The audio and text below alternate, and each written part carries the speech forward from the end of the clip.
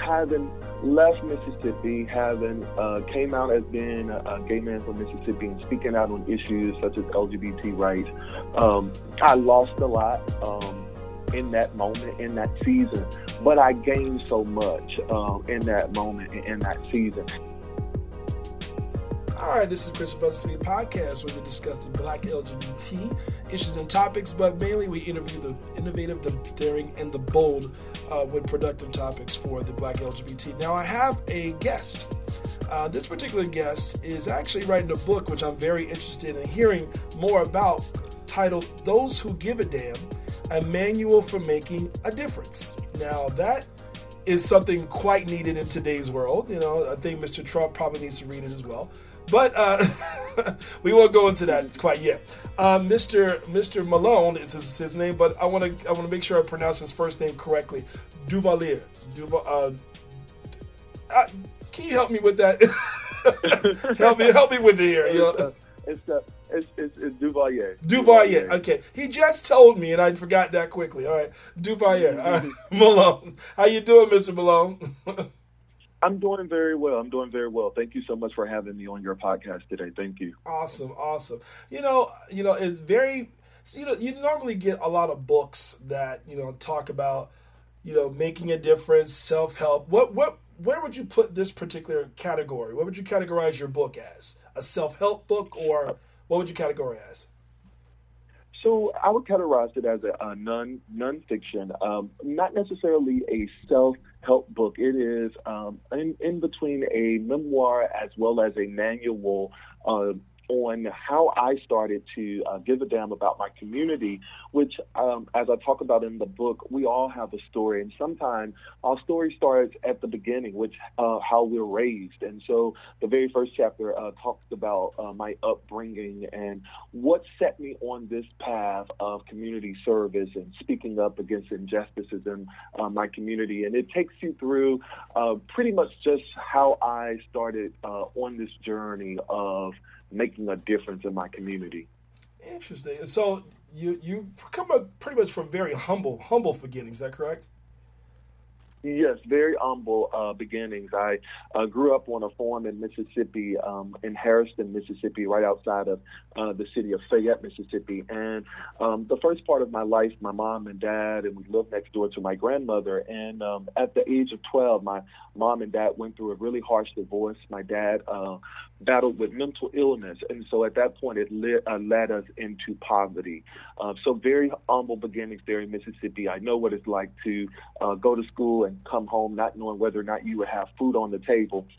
But again, those humble beginnings instilled something in me to want to do better and to want to, when I get out of this situation, to reach back and to help other people. And so that's what the manual of Those Who Give a Damn talks about, that journey and charting people through my life journey.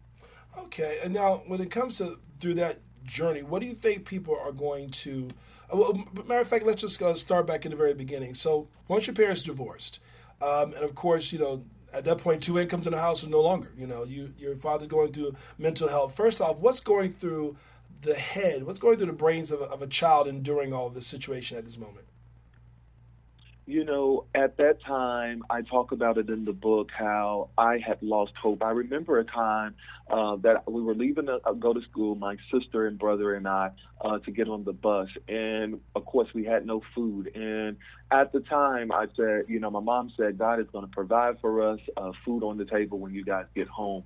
And because I had been through so much with my parents and that divorce and just the mental illness of my father, some days we would get up and we would be woke up by him beating on the trailer, because I lived in a mobile home there in Mississippi, and he would be beating on the trailer to get us up. And so going through all of that, fearing whether or not something would happen to your mom while you're at school. So some days we would stay at home and wouldn't go to school just because we were worried about my mom.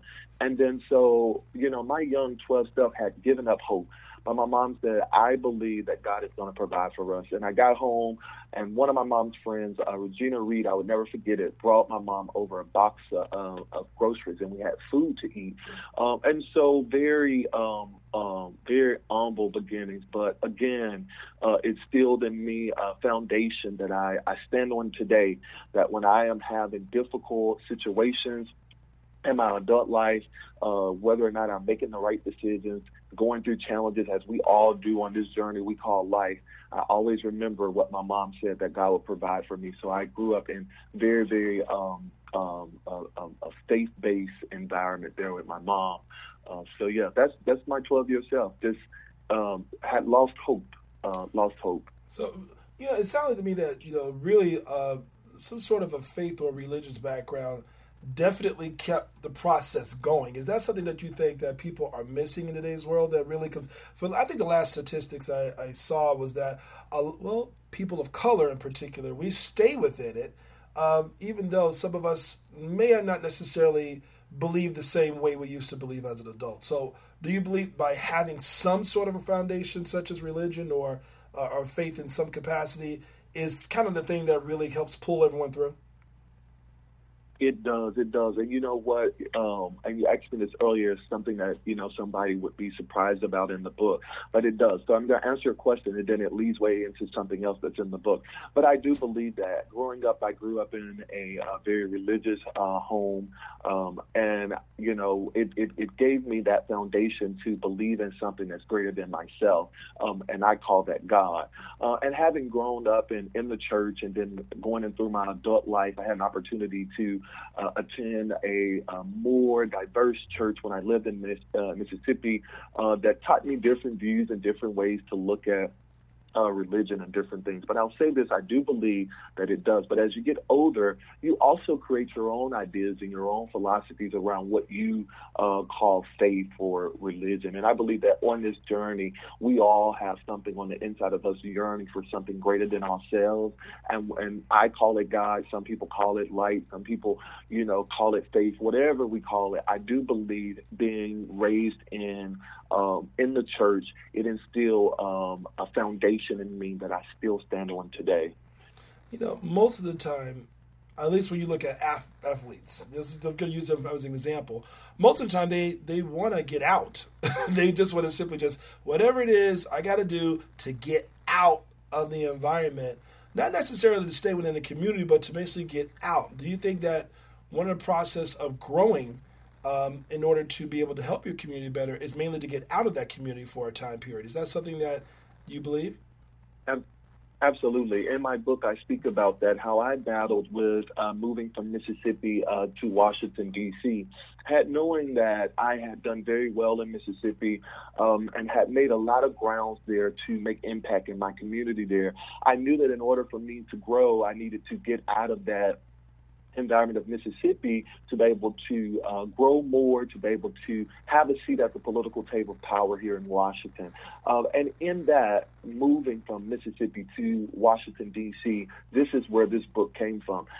When I lived in Mississippi in 2012, I started working on this book, and the book was just a manuscript of me going through, writing down everything I had went through in life as a way of therapy, so just talking that out. But when I moved to Washington, D.C., the book title changed, the message of the book changed, because I found a new Duvalier, a better Duvalier. Not that I was bad in Mississippi, but I grown. I was able to start speaking up. One of the very first things that I did was spoke up against the governor of Mississippi regarding HB 1523, a bill that would have allowed businesses and religious organizations to discriminate against the LGBT community. And had been a man of faith and been a man in the church and in Mississippi, that was one of the most hardest things I had ever done. But I talk about in the book how this young man sent me an email, and he said, I was receiving the top 50 under 40 award in Mississippi. And this young man said, my mom looked up to you. She listens to your radio broadcasts all over Mississippi, but she hates me because I'm gay. And at that moment, I knew that, I talk about this in the book, that I had made a mistake.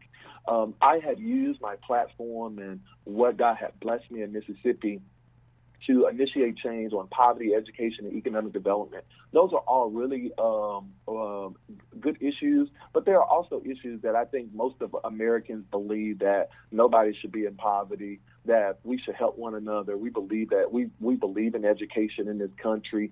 So those are very issues, not such hard, controversial issues.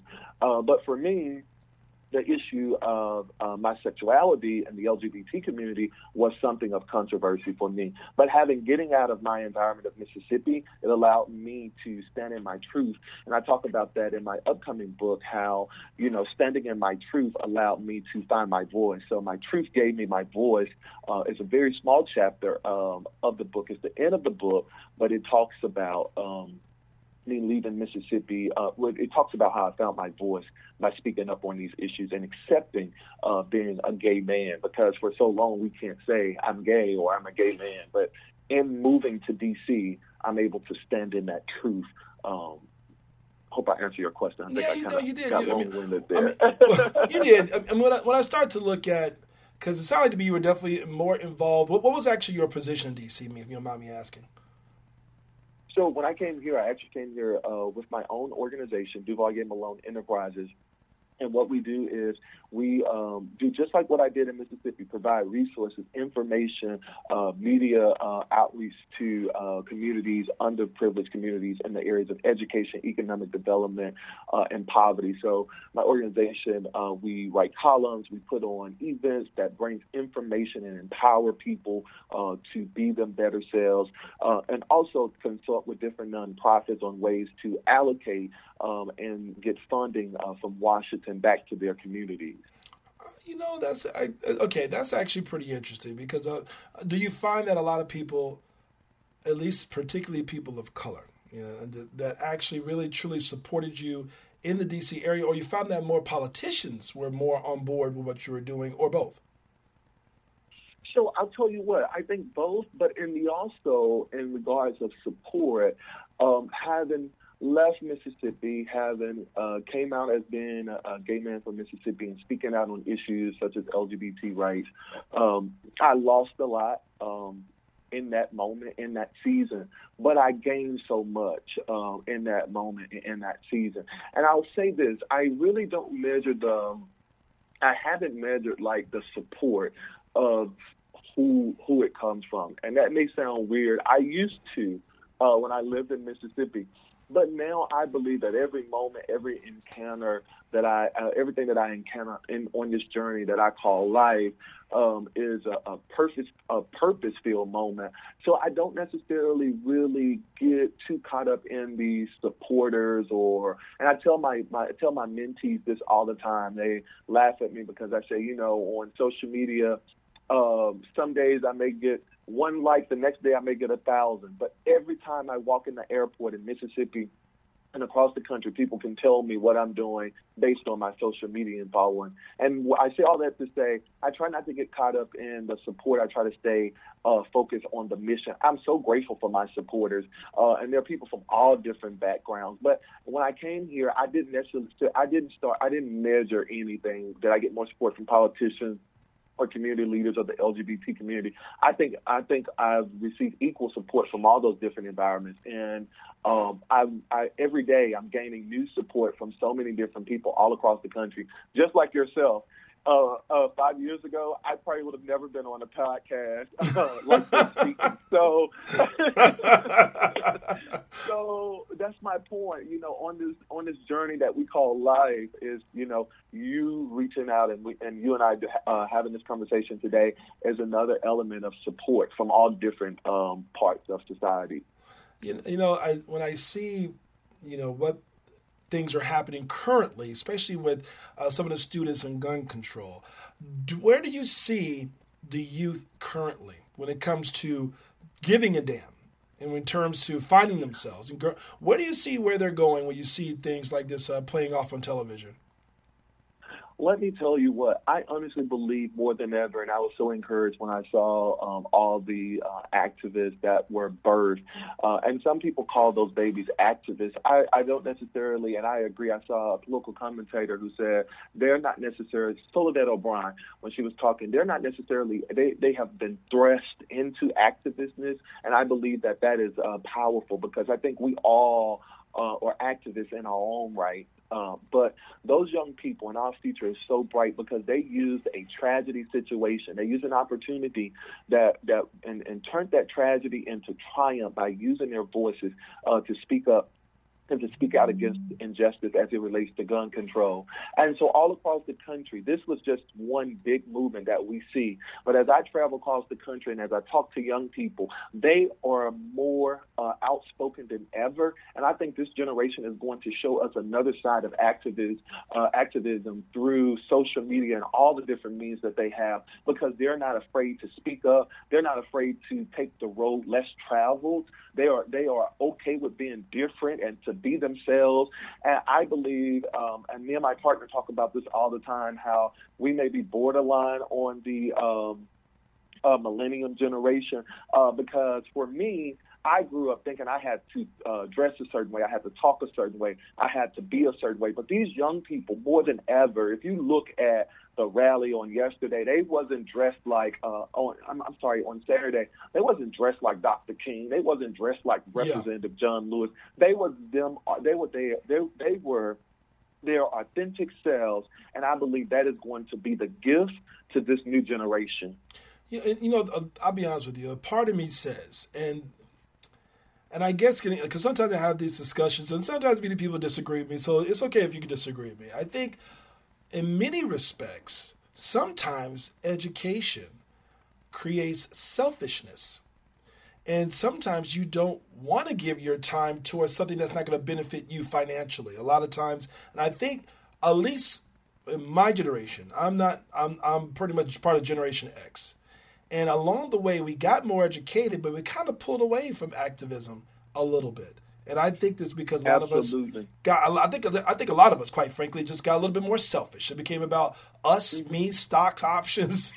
And it kind of pushed away from that activism, from empowering your own community to where you want to move out the community and never come back again. I don't know exactly what happened. Is there anything that, maybe you agree with me or not, but is there anything that you felt happened? I do agree. I do agree, and that's one of the reasons why I decided to go out and to go ahead on and produce this book in this season. I believe everything happens on time, and it's in perfect season. I believe when you look at our community, for me, having grew up and had that tragedy of poverty and had made a commitment to myself, I definitely believe that that's what instilled in me that ability to want to always reach back to my community. But we do find that sometimes we get caught up in our bubbles, and it's easy to lose focus of where we came from as a people and where we need to continue to go to be able to stay in that moment. But I also believe that history has a way of repeating itself. It's not by accident that we have a president like President Trump now. It allows us to see the consciousness of our country. But at the same time, you see people who was once in their bubbles, now they're speaking up and they're speaking out. And so I think what I think it does is just like anything, when we get caught up in our environment, history, John Lewis always say this, that, what was so powerful about the March on Washington was the fact that Dr. King had delivered speeches all across the South and all across the country for years, but history had a way of arresting him on that day because it was the right time, it was the right season. And so I do believe that in that season where we saw a bunch of African Americans that were moving up, that was that season in our country, in our lives, right, for African Americans to thrive in ways that they had never thrived. But I also believe that now more than ever, you see that because we've got in our bubbles, now history has interrupted us to say, okay, it's time for us to get out of our bubbles and begin to speak up, to speak out, to begin to pool our funds together within our community to ensure that we have a seat at the political table of power. But I absolutely agree with you that as people get educated, and I saw this on Instagram a couple of days ago, they said that being Black excellent isn't passport stamps and taking fancy trips or, your big parties or whatever. And I do all of that.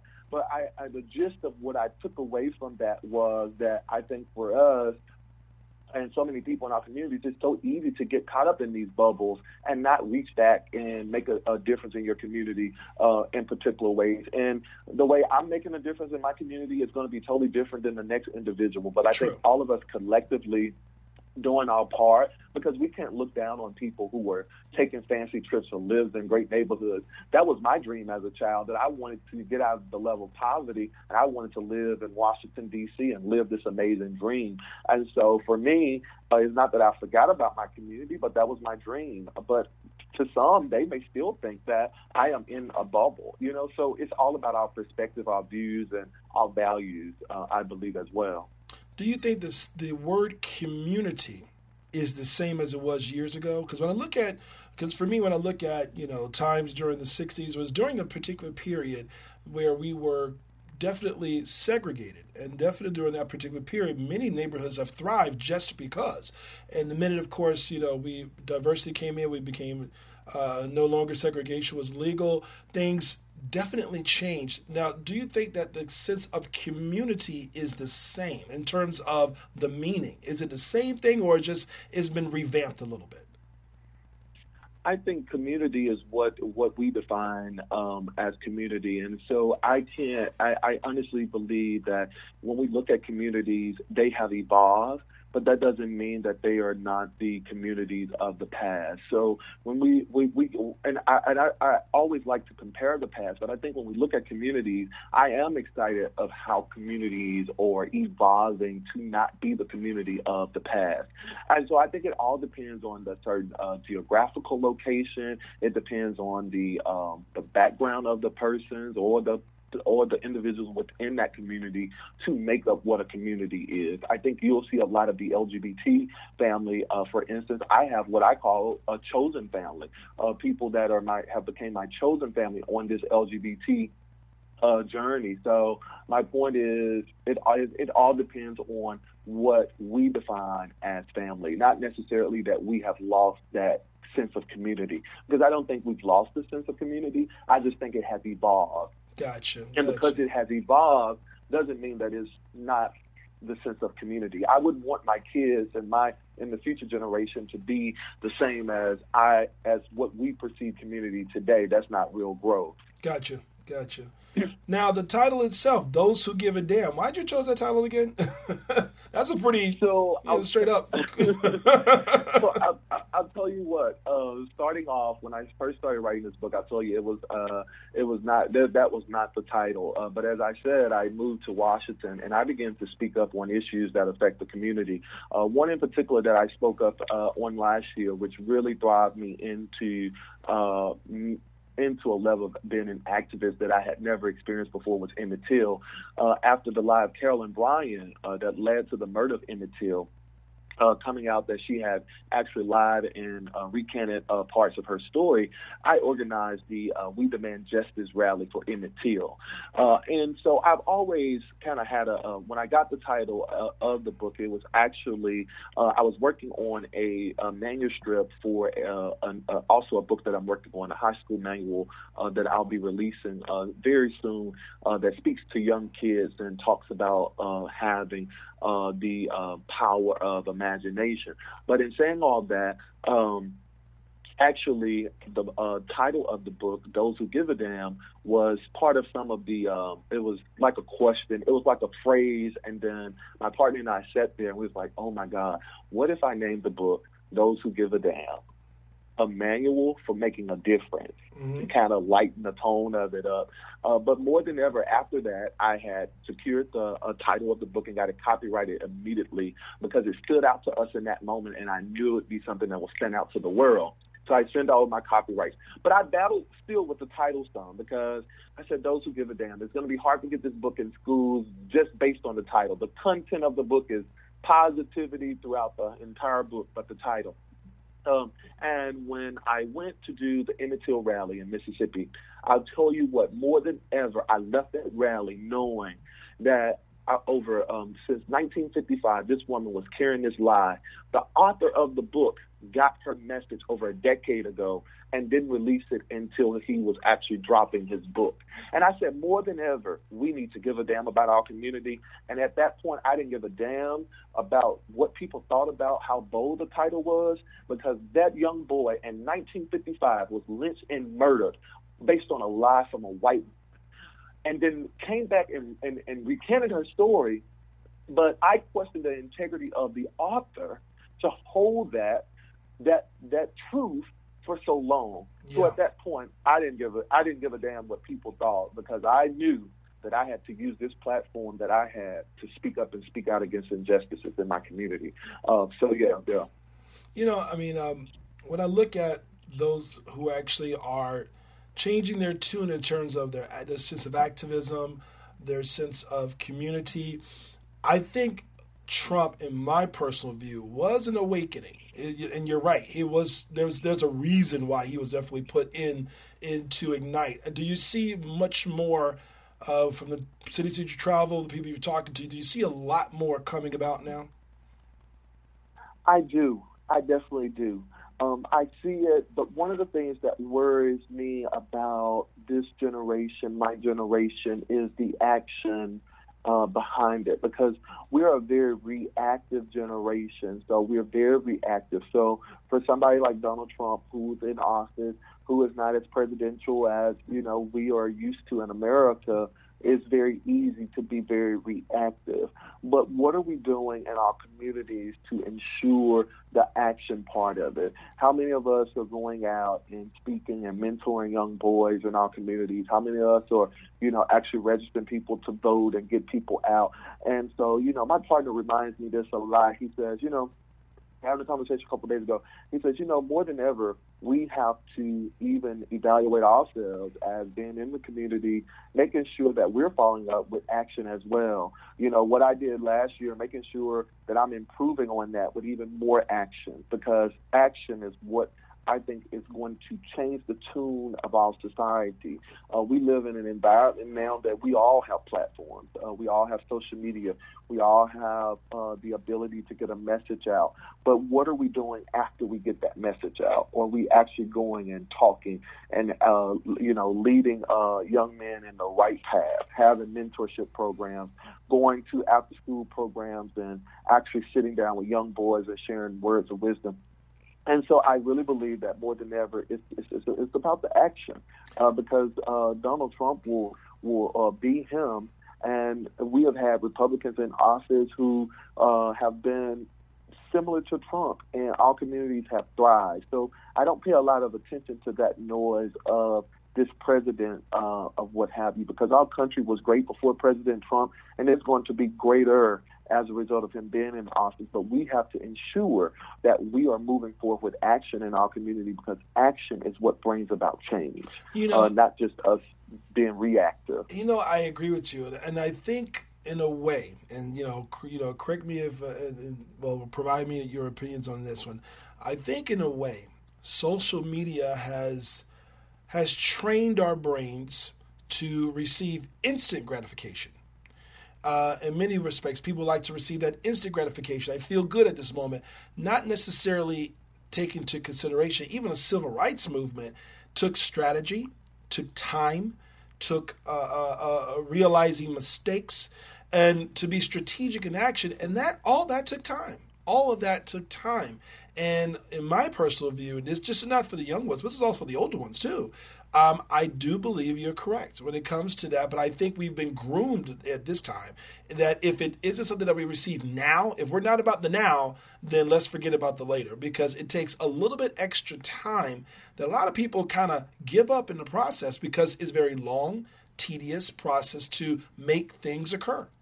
And so, exactly. I don't know. I think that, how do we get back to that is my question. How do we get back to understanding the process will be long, understand the process will be a little tedious and beating us up a little bit, but to continue and strive despite. It is not going to be an instant thing. And this may sound so simple, but it's yet so hard for so many in our community. It is to unify, to support each other, and to listen to every single person's perspective and point of views on the issues at hand. When I look at being an activist, and this is something that surprised me, how people ask me all the time, Devonye, you use your platform on social media and you share everybody's content that's moving forward on the Confederate flag in Mississippi getting it taken down. You move and you share everything on Emmett Till. You are just a supporter at heart. But sometimes I get people who will not support, but they say they're activists for the flag. But they may not ever share your message. They may not ever come to your meeting. And until we unify in a way in our community where we are working together on one issue, the biggest thing for the civil rights movement was, hey, we don't want to have this segregation. And so segregation, among many other issues that was embedded in segregation. But the big picture was segregation. We want the right to vote.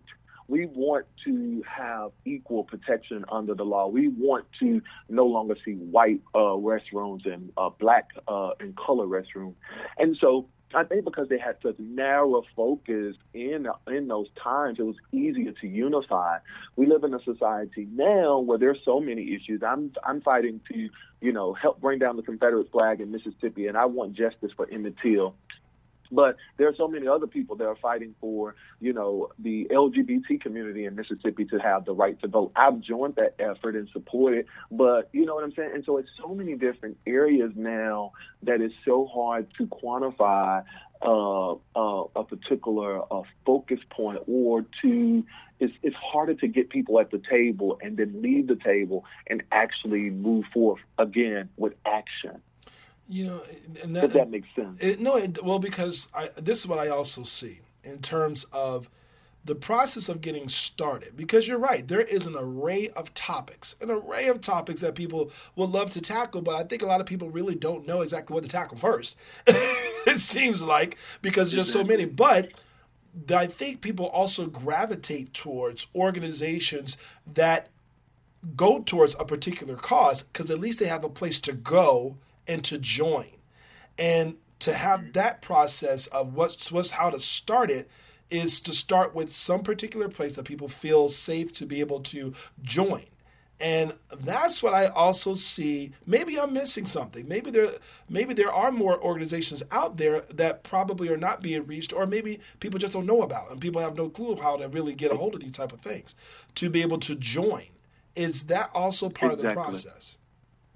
Oh, yes. We live in also a society where we have information overload. There are so many, community activists. There's so many different people that are initiating change in their communities. And because of the information overload, you just look for yourself. I'm sure you can attest to this with your podcast, because there are so many thousands of podcasts. How do you get your message out? Exactly. How do you initiate change? Because there are so many different authors. How do Duvalier get his message out? And, that just comes with being consistent. That just comes with knowing your audience. And I tell people this all the time, and this is just my story. It's not a lot of people's story. It's my story. I do what I am created to do every single day because I want to initiate that change in my community. And so whether that's 3 people or whether that's 10, I'm going to continue to wake up every single day and speak up when I see injustice in my community and use my platform to make a difference. And I think that's what we have to, at the end of the day, instill in ourselves and in future generations, that if we all get up every single day and do what it is that we were created to do, then we all are going to initiate some very awesome change in our community. Now, I'm just off the topic for a minute. Your name, it sounds something like I've never heard of before, but it also sounds Haitian. Is it of Haitian? Do you have Haitian background? I don't have a Haitian background. I'll tell you this story, and you are going to find very interested. But my mom, when my mom was after she had my oldest brother and my youngest sister, she was unable to bear a child, and so she was watching TV one day, and she said she wrote in her Bible Duvalier, right? And so in this Bible, she put it there, and she said, if God ever blessed her with a child, she would name the child Duvalier. My name is actually, I don't know if you're aware of this, but the dictator of Haiti was named Papa Doc Duvalier, and his son was Baby Doc Duvalier. And so that's where my mom got the name from. She didn't realize at the time that the dictator was not as popular in Haiti, of course, but she loved the name. Okay. She loved the name.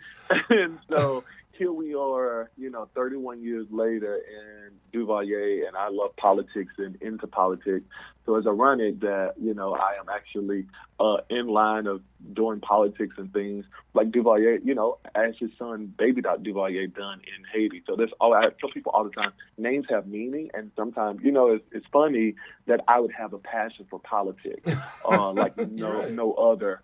And my name is from actually two dictators in Haiti. One was his father, who wasn't a well-known dictator, but Baby Doc actually was able to change Haiti and do some things and correct some things of his father. So, yeah, very interesting. But, yeah, that's where my name came from. That's so interesting because you're right. I had to look it up. I'm thinking to myself, okay, I've never heard of that name before. It's very unique, very unique name. So now that you have the book out, first off, because I know you mentioned schools, do you really want children or do you want high school students? Who exactly you're trying to reach with this book?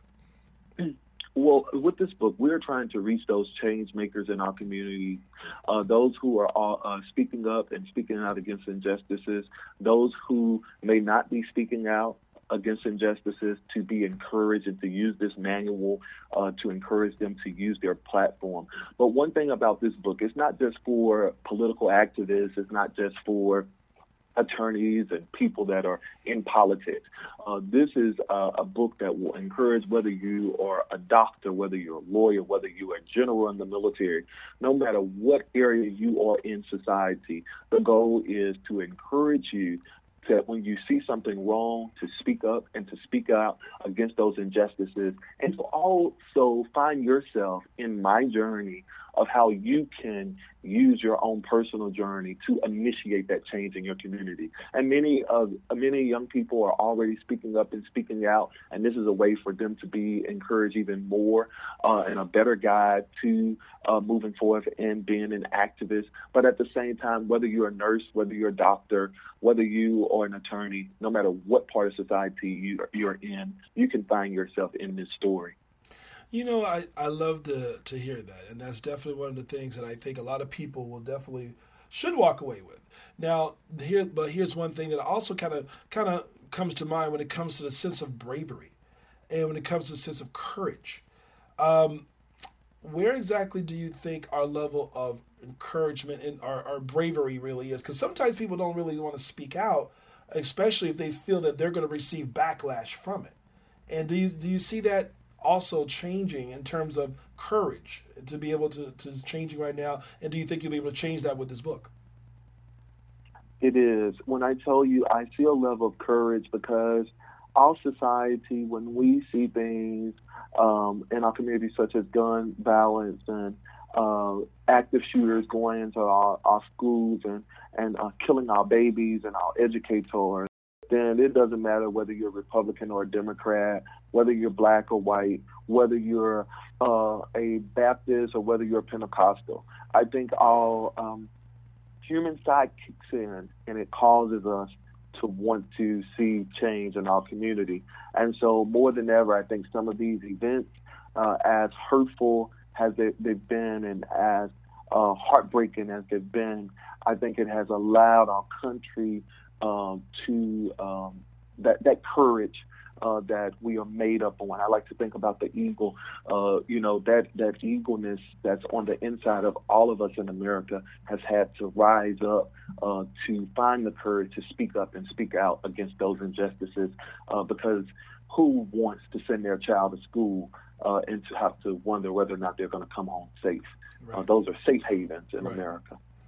Now, when it comes to finding your book, where can people find your book? So it will be available on April 7th on Amazon.com. So they can find it on Amazon.com. And it also will be a link on my website at DuVannierMalone.com, where they can also connect with me on purchasing the book as well. And I'm also working now to have the book placed in libraries and bookstores across the country. So I will be getting those preview copies out this upcoming week and month. And so stay tuned, because my goal is to get this book in as many communities across the country as I humanly possibly can. Okay, all right. Now, last question. When it comes to 3 things you want people to take away from this book, what would you say that is? The 3 things I would say is the ability to find themselves in this story by, when you see something wrong in your community, to speak up and to speak out. And the second thing is to always follow your passion. If you notice throughout, and when you get a copy of my book, you'll notice throughout every chapter is passion. And I believe that when passion connects with your destiny, then therein lies your purpose. Right. And so those are 3 things. Purpose as well would be the last thing, because when your destiny aligns with your purpose, it's an amazing thing, because destiny and purpose is, I believe, intertwined together, and it's a powerful thing, and it's contagious. It's contagious. So that's my goal, that as people are reading the book and as this book is getting out all across the country, that it will be a positive change force that is contagious, and that we'll see people use their influence in their circles of power to initiate that change that we so very need in this country and across the world. Oh, thank you so much. I really appreciate this conversation. And this, now I think I got your name right. Okay, Duvannyer. Right? Duvannyer. Yeah. All right. Yeah. Help me out here.